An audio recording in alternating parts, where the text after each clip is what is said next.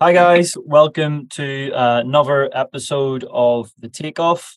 Today, I'm actually really excited to bring an episode to you. It's our first interview episode in quite some time, but it's the start of a number of interviews that we're kicking off over the next few weeks. Today, we're joined by Asif Khan. Asif is a qualified quantity surveyor originally from South Africa with over 10 years experience. Asif currently works as a quantity surveyor in Sydney and has been working in the industry in Australia now for the last number of years. So myself and Asif hooked up recently to just discuss the challenges and the differences and the methodologies, basically, coming in from South Africa and overseas into Australia, and the differences in the QS role. So we're going to talk about a few points today. It's going to be a bit of a fluid conversation, and yeah, just really excited to have Asif on the show. Asif, welcome. Thank you, Mick. Appreciate you having me on. Really excited about this conversation because, as you know, it's quite dear to my heart. I also just want to start off by saying, I'm loving listening to your show, the conversations that you're having on these podcasts. They're good conversations. It's difficult ones. It's not easy ones. You're taking hard critical looks at the industry and what can be done better. I loved your podcast, 5 Reasons Why the QS Industry Might Die, because, there were valid points in there. And I think this conversation is going to be an extension of that. My concerns are the same. I share those concerns of the QS industry possibly dying, but I think what this conversation is going to do is perhaps provide reasons on how it could be resuscitated. Excellent. And you know what? I need people like yourself who are from the industry, Asif, to come and talk to me, because I'm only seeing things from a certain perspective. But you're in the role day in, day out. You've worked on the contractor side. You've worked for PQS firms. So you've got a really strong overview of the industry. So I guess maybe let's kick things off today, and maybe sort of give a slight introduction to your background, Asif, and how you got here today as such. So yeah, as you mentioned, I've been in the industry for over 10 years. I think it's around about 12 to be exact now. Started in South Africa with a big sort of tier 1 contractor as a site QS, and eventually made my way over to Australia on a marriage visa about 4 years ago. Okay. And got into the contracting side, did a bit of estimating, and eventually made my way onto the QS side. So I've got quite a broad range of experience on both sides. So the conversation today, just to note, it's not going to be, a one-sided thing of, QSs are the best, estimators are the worst type of thing. It's really an impartial perspective on the industry on a whole and what we all could do better, I guess, to improve the whole process as a whole. Perfect. And so what I'm quite keen to understand, so when you moved to Australia 4 or 5 years ago, you come in with experience working on site for large tier 1 contractors. What was it like when you first entered your job and started working in Australia? You've had high expectations. Was the role the same? Was it different? What was it like? Yeah, that's an interesting question. When I started, my anticipation or expectations was that it was going to be much more, I guess, detailed than it was. What I find with the international QS roles is that BOQs, for example, are just your standard practice, and everybody starts, even as a cadet, you're just starting measuring and going into those details and breaking up formwork into classes and propping heights and concrete into concrete strengths and really going into that detail. But my first sort of experience of getting into the Australian market is things are a lot more high level. Things move a lot quicker, and we don't get, I guess, as bogged down in the detail here. When a project comes out to tender, there is no BOQ. It's just the drawings, and it's left to the builder to resolve methodology, buildability, making sure that they capture all the scopes themselves, and it's just a very quick process. Whereas in the South African market, there'll be a lot of time spent in pre-construction. So a QS will sit with an architect and a client and really nut out all those details and really get stuck into the detail and resolve buildability issues and conflicts and clashes and coordination between all the different services, drawings and disciplines. Whereas here, I guess because it could be due to the strong demand and healthy sort of economy, that I don't think too much, I guess, emphasis is placed on getting those details right. From a developer's perspective, I think as long as the building's sort of compliant, works, achieves their investment, I feel like, I guess they don't mind those details being noted out by the builder. Yeah.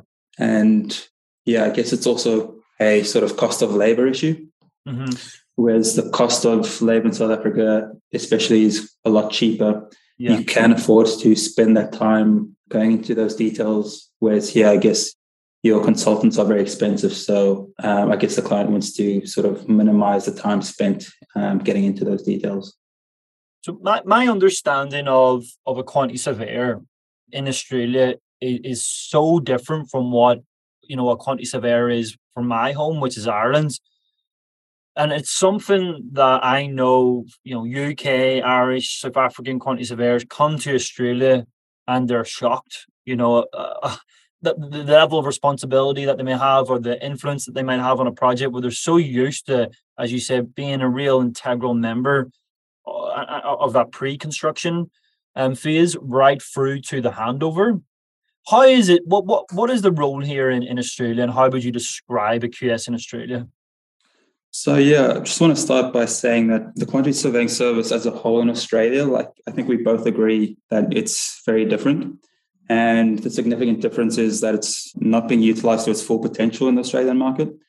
Coming from South Africa, and I'm sure you come from Ireland, you have that similar experience. And the industries between Ireland, the UK, and South Africa are all comparable.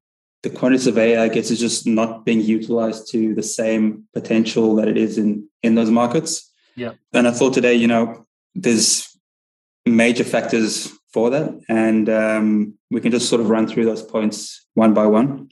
Perfect. For me, the first one is the emphasis here.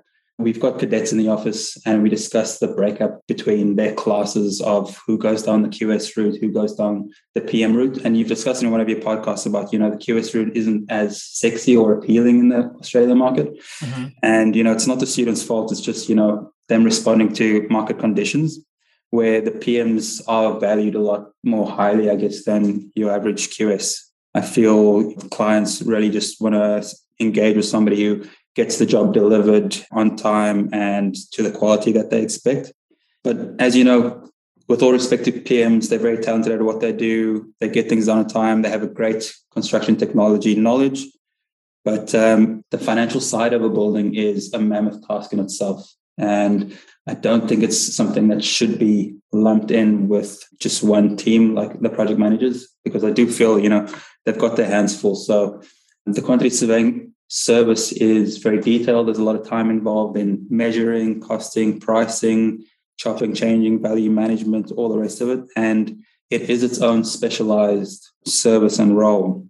That's quite interesting. I'll just jump in there quickly. So what I remember when I first started recruiting for quantity surveyors, that I remember I went to a contractor and they were a very successful luxury fit-out firm.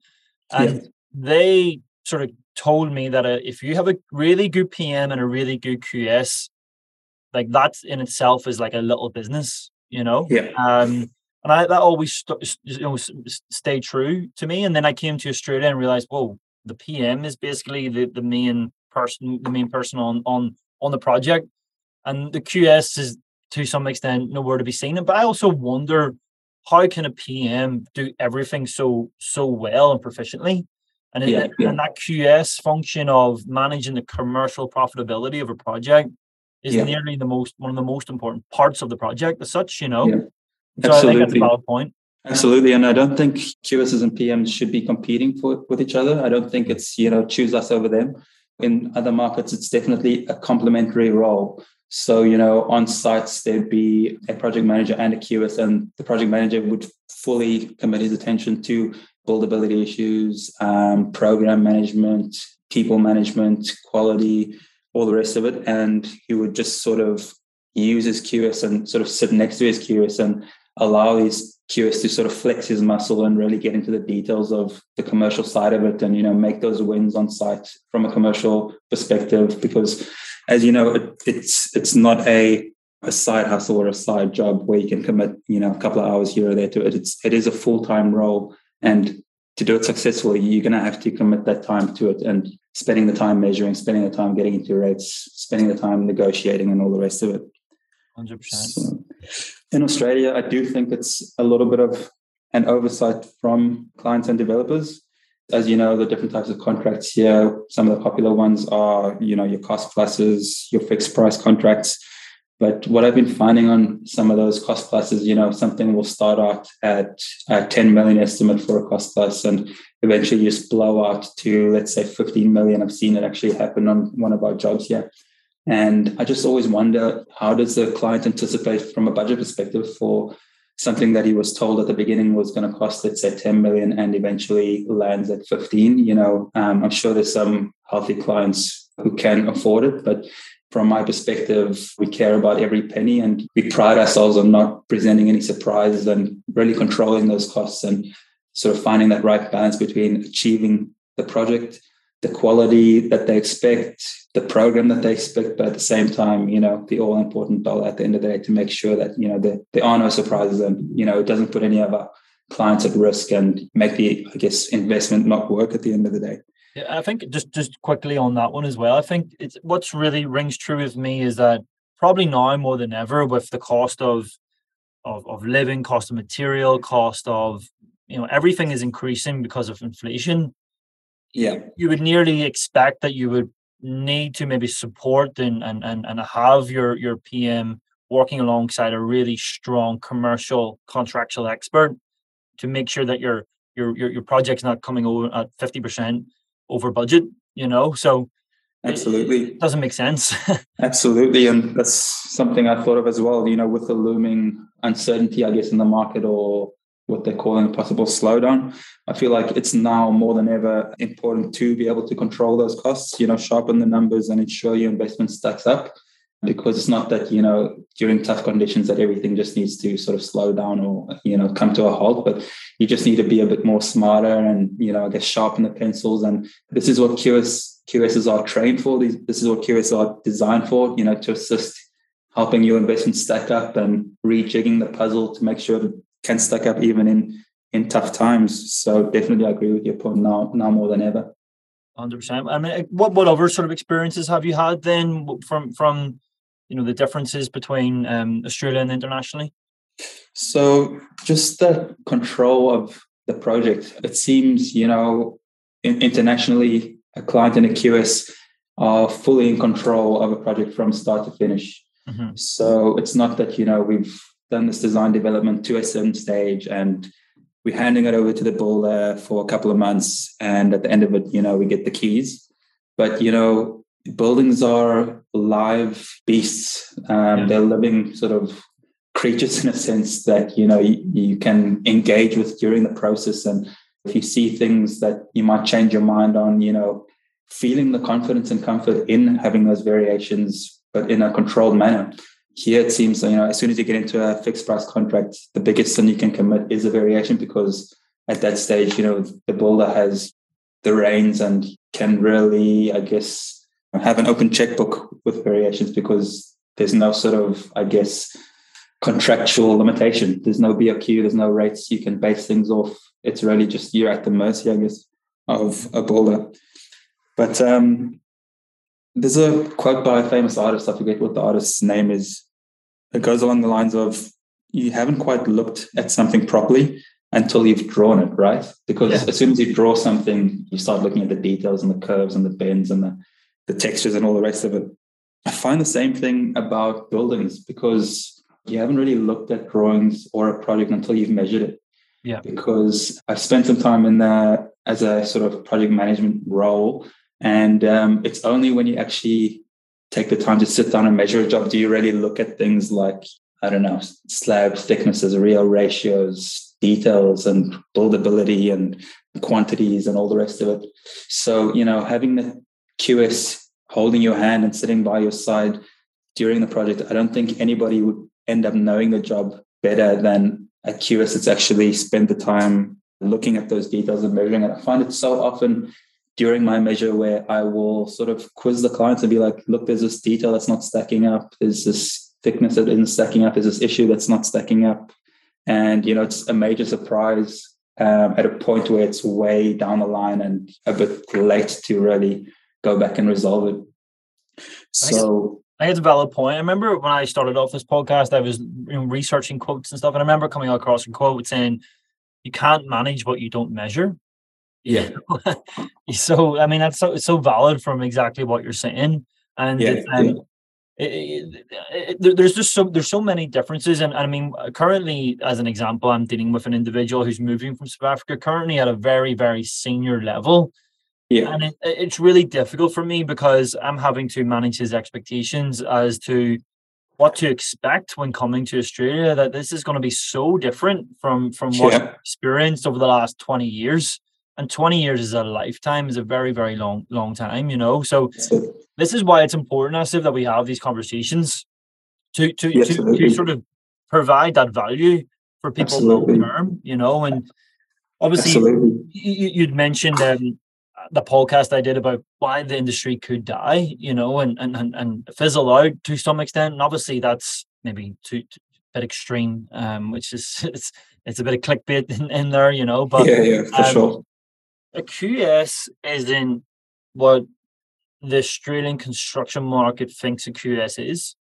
Yeah, So when you say get your QS involved at the beginning, a QS for me isn't someone who's just who's working purely for a PQS firm. A QS is so varied in its role. versatile. Yeah. Yeah, As an example here, I have a client that contacted me a few weeks ago to say they're looking for a senior CA.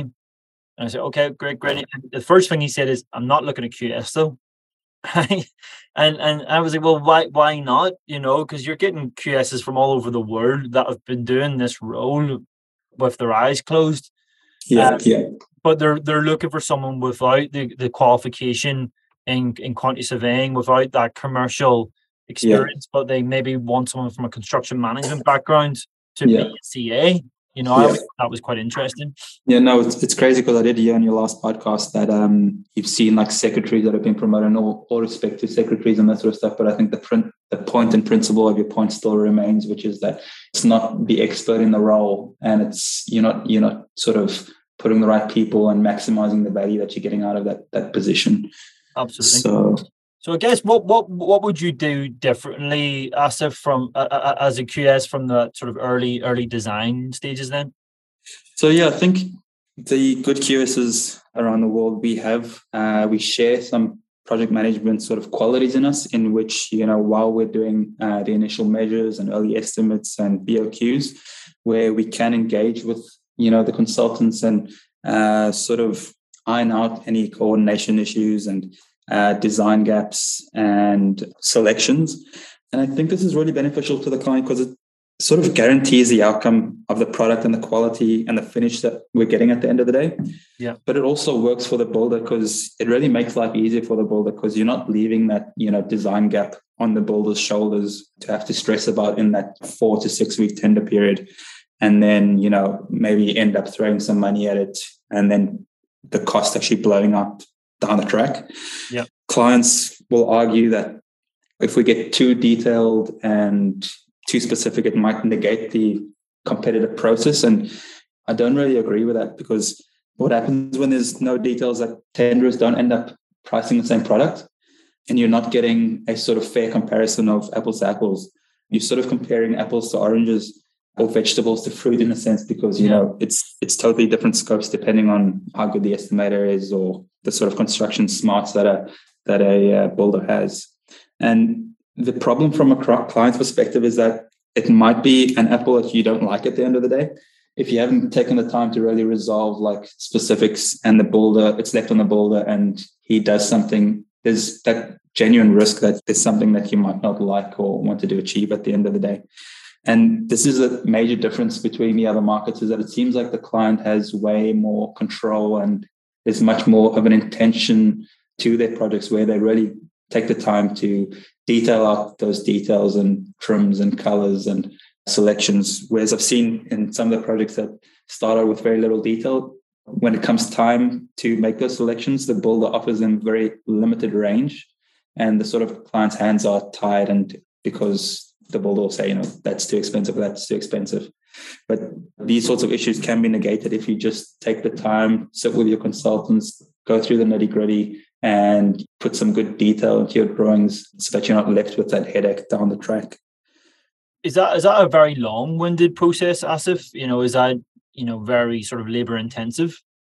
It can be, depending on the building. I don't personally think so, because a good QS will know exactly what those financial risks are and what does need to be detailed, and will, as soon as he goes through the drawings, any sort of estimate or detailed estimate or BRQ will be able to flag those items. And it can really just end up being a sort of checklist and be forwarded to the architect and being like, or interior designer, and just be like, look, fill in those gaps and we're sort of good to go.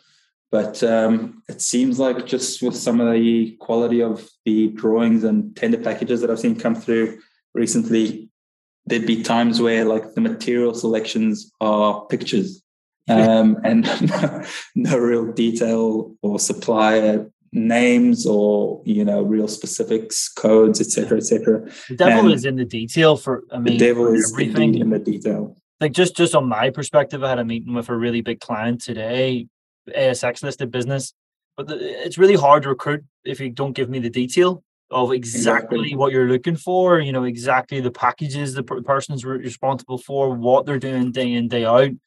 I mean, I'm going to provide a half of what I could provide if I was given more detail.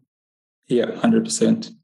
Yeah, I think one of the big sort of barriers to entry for QSs is just the fees. I mean, you can correct me if I'm wrong here, but that's sort of my perspective, is that Australians also do look for value. So when they see a fee proposal and it's a couple of thousand here or there, they sort of think like, that's a saving that I could make, and maybe just cut that out and just go directly to the builder. But with all due respect, the money that I feel that clients and developers or project managers think that they can save from cutting out the QS service because it maybe looked a little bit high, I can almost guarantee that, the value that a QS can provide and save you and control during your project will pay for your QS fee tenfold. Like, I'm not saying that to sell the service or exaggerate. Like, I genuinely do believe there's a lot of money being left on the table just by not going to the QS. So nearly what you're saying is, if you have a bit more of a structure in place, a bit more of like a philosophy in place, you engage the QS at the early stages, it might cost initially a little bit more, but you're going to save yourself significantly further down the line. 100%. Just if you take a typical tender process where you've just kept the drawings very high level, not really developed them to a point of specifics, and builders price that. Builders price risk. They price contingency. Whereas if you get a QS involved, and you can see, some elements going to cost way too much, and QS can provide that value management and sort of advise and guide the client of doing something different or making a selection that reduces that cost. Just right off the bat over there, you're going to save, in essence, about 10% of the value of the job, just making smart selections. And, a good QS in other markets, that's the role that they play. They have that market knowledge. They have that technology knowledge. They have that, finishers knowledge, where they can guide the client on what's, smart, what's trending, what's popular, what's cost efficient, and really bring down that risk for builders. Because, as I say, builders, at the end of the day, they need to cover themselves at a bare minimum. And if there is any detail that hasn't been resolved, they just don't have the time in the tender process to really resolve that and speak to subbies in the detail that they should. Yeah. And really, you'll often find that they'll be sometimes throwing money to cover a risk. So it is a game of risk, and QSs can really fine-tune that risk and really sharpen that number that you will see coming back from the tenders at the end of the day. One thing I was thinking of just there, and I can let you get on to your next point. A QS, from my understanding, when I recruited back home in the UK and Ireland, I mean, the QS could get involved in estimating, procurement, letting of the trades, setting up the structure of the project commercially. going through variation, value management, value engineering, closing final accounts, agreeing final accounts. So what one thing is, I mean, if you're someone who's maybe managing a building firm or a client, is that the perception of a QS in Australia is not what a QS is as an overall. And that's one thing I really get frustrated at. Absolutely. Absolutely. At the moment, it seems like, depending on the QS company, we sort of can be very limited to DA estimates or pre-tender estimates. And after that, the builder's sort of taking the reins. And I just feel like that might be a cultural thing or a cultural custom where that's what I guess the market is used to the QS providing. But this is, I guess, the point of this podcast is and discussion that we're having is to sort of advise the market out there that there's so much more value that a QS can offer. I mean, all it really takes is just, I guess, picking up the phone and really picking a QS's brain about what can and can't be done. Because as you know, from what you do, your service as a recruitment agent and speaking to these QSs that come from other markets, you know that the service that they're providing is a lot more significant and not just limited to your pre-tender estimates and then letting the job run its course. We are involved from early design, construction, post-construction, post-contract, and really ensuring and controlling that job is a success and the investment is a financial success and all parties walk away happy. And that's another thing that I did want to talk about is that I think there's this misconception between like builders and QSs. And I think builders particularly sort of run for the hills when they hear that a QS is getting involved. And I think that's, from my side anyway, I think that's a bit of a misconception. A true good QS is not there to like spoil the party and like close off the blank checkbook from the client. A good QS is an impartial QS. And as I say, it's not somebody who just declines claims and cuts claims and underpays and stuff. A good QS, if there's fair work being done, is also that sort of mediator between the client and the builder to communicate to the client, like, look, this is actually a fair issue that's come up, and the builder deserves to be compensated in such and such a way. And from South Africa, a successful QS is measured by both parties being happy, not just sitting favorably in the client's eyes and being like, look, I saved you all this money at the expense of the builder because you sort of ruin your relationships with the builder. But as I say, a good QS is really that impartial sort of mediator and middleman between the two parties and ensures a sort of successful process for both parties. Absolutely. And another part of it is that a QS can work for a client, QS can work internally for a tier 1, tier 2, tier 3 contractor. A QS can work for a subcontractor. A QS isn't specifically what the QS is maybe thought of here in Australia. It's where they think it's just a PQS. A QS is so versatile and is multifunctional. And this is maybe just another point, is that obviously main contractors will employ estimators and cost planners, but they employ CAs as well. And in some respects, they'll have maybe like coordinators in between. But nearly a QS, like a really high functioning QS, could nearly do all of that. So maybe I'm like, you're nearly employing 2 or 3 people nearly for one person's job. Does that make sense at all, Asif? Absolutely. And that's what it sort of currently is in international markets, is that a good QS performs very well in your pre-construction phase, and I guess does a very similar role to estimating. So taking those drawings from scratch and really building up that BOQ or schedules and being able to flag all the risks and create a sort of template to be priced. And even further, be able to price those items accurately. And then further to that, continues into that construction phase of what a CA does and really, constantly, I guess, remeasures the job during the process of the job, because, you'd have monthly valuations. And in Australia, it's very much high level percent based. You'll say this trade is about 30% through, that trade's about 20% through. Whereas on some of the bigger jobs, shopping malls, high-rise offices, you'd really go into detail and, say like, look, there's 800 cubes of concrete poured there's, this many square meters of block work done, and be constantly remeasuring. And not only that, you'll have to remeasure to pay your subcontractors and certify claims and really have a financial finesse to be able to manage those processes. So yeah, the QS, a good high functioning QS does perform, I guess, all those roles. Whereas here, I can see that it's more distinct than that. And, very rare that you see estimators jump into the other side or CAs jump into the estimating side or the other way around. Could save a lot of money. Absolutely. On to that sort of next point. I know that you have some experience working for builders, Asif, and actually working as an estimator. What was that experience like, and how would you describe that?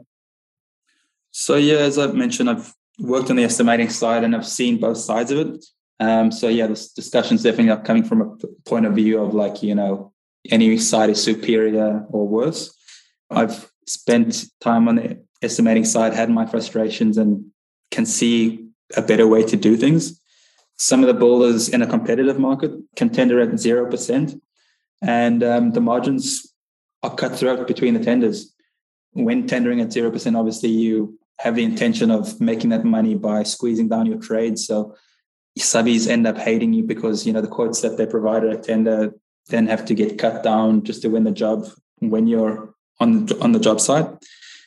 And the issue is that when drawings aren't properly detailed or BOQ descriptions aren't there or the scope isn't clearly defined, it just ends up in fights on site. Fingers get pointed across the table, responsibility gets thrown around, and as I say, relationships break down. With that tendering process being only 4, sometimes 6, if you're lucky, 6 weeks, you're resolving millions of dollars within a short 2-week period, taking into account the time you need to measure and everything else. Once you get the quotes, there's a very restricted period of getting into the detail of people's quotes, like asking them the necessary questions, making sure that all the scope's covered. And with that time constraint, you're really just sort of quite loosely throwing around allowances to cover off scopes. And this is what I'm talking about, is that if a proper sort of design process was followed and, there was a team that took the time to resolve all these possible clashes, coordination issues, and defining of scopes, this is not something that is just benefiting your clients to get a sharper price. It's actually benefiting your builder because you're ensuring that, your quotes and your scope are the most accurate and competitive scopes and numbers that you can present to your client in your tender. Mm-hmm. So, I really want to get builders on board with this as well. We're not competing with you in any way. We're merely saying, look, we can complement each other. We can really take a lot of the stress out of the tendering process for you. If you have schedules of quantities and stuff, you can easily pass it on to your builder and really speed up the time frame it takes to get a quote back from your builder.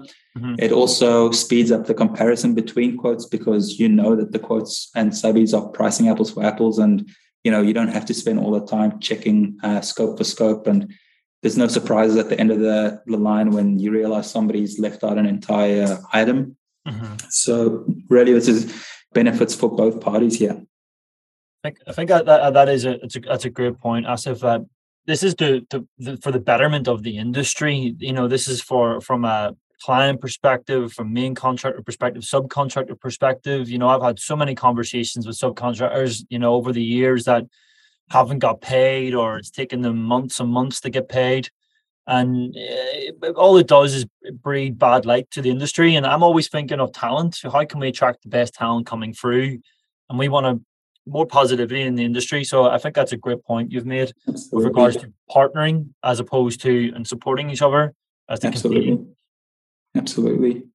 And I guess what would you say, if you're a client right now, and if you're listening to this by chance, I mean, what would you say the next steps would be? If they're wanting to kick off a specific project, what should they do? Yeah, so it's just as simple as picking up your phone and calling your preferred QS. Pick his brain about how he could help you, what value he sees that he can provide you over the course of the job. Just be open, be willing to be sort of guided. I do understand, you might be averse to the high fees up front, But this is something you can absolutely be certain will come back to you tenfold down the line. A good QS, as you know, will pay his own fees by the money he's putting back in your pocket. You know, the amount that he can sharpen your tenders that you get back, the control of any variations or additional claims, that money in itself pays back those fees tenfold. And I do sort of understand that I guess the market can't really sometimes get bothered or be bothered to get into the details and prefer, just one fixed price to avoid all those headaches. But as we said earlier, the devil is in the details, unfortunately. I personally have experienced hundreds of thousands of dollars in the details, if not millions. So, let your QS go through those details. That's what we do. That's what we train for. That's what we specialize in, especially on some of these cost plus type of open checkbook jobs, just having that intermediary to ensure that the client's getting value for money instead of just handing the builder that open checkbook and sort of having free reign. I do understand that, the market is based on a lot of trust and, relationships. And I do like that. That's one thing in the Australian market that I do admire. Like there's a very positive spirit and a lot of things are built around that trust and relationship. But if we're being critically honest and about reality, we're all humans at the end of the day. Humans do have our flaws. There's no guarantee that, builders won't add in extra dollars here or there to a couple of invoices or claims that might not be warranted or could be done a different way. So yeah, ultimately pick up the phone, have a chat to your QS. I'm pretty confident that the good QSs out there will be familiar with exactly what we're talking about and what we can offer, and really be open to receiving that additional value than just those early estimates and pre-tender estimates and DA estimates, because I do believe that the dollars and value that are going to be, returned back to you will be a positive thing. Absolutely. I think one thing I just need to compliment you on, Asif, is that come on to the show today. You've discussed your background. You've discussed some of the challenges that the industry's facing. You're now shedding some light on what a high functioning QS can offer to the market. And I think that's so important that we start to really engage with experts. I just think if I had 15 million to spend, I want to spend it as wisely as possible. I don't want that blown up to 20 million or 22 million, because that could be catastrophic and that could be dangerous, and it's dangerous for the industry. So I think, just want to commend you on coming on the show today, giving your input. And I genuinely believe that if there were more people like yourself, Asif, who came out and started really speaking about this, that we could start educate the industry as a whole and things could get a lot better. So, thanks for coming on the show. No, absolutely. I appreciate that. And as I say, we're not here to compete with anybody or diminish anybody else's role. Yeah, it's QSs, this is a positive approach. We want to work with estimators. We want to work with CAs. We want to work with clients, developers. And it's not telling anybody how to do their job. It's more, shedding light and shining a light on the value that we can offer, the value that's waiting in the distance to be utilized. And that's what we want to do. We want to offer that value and really see the projects sort of improve and the process improve for everybody. This is really not just a personal, selfish, benefiting type of discussion. It's really an overall holistic improvement of the industry as a whole. Absolutely. You know what? It's great to see people with passion. It's great to see guys in the industry who want to come out and discuss and actually come up with solutions at the same time, not just complain. I do a lot of complaining on the show, so it's good to have solutions for once, which is awesome. So again, thank you so much for coming on the show, Asif. It's been an absolute pleasure. No, thank you, Mick. I'm looking forward to seeing where this goes and possibly many more discussions in the future of how we can get this right. Perfect. Speak soon. Thanks, Mick.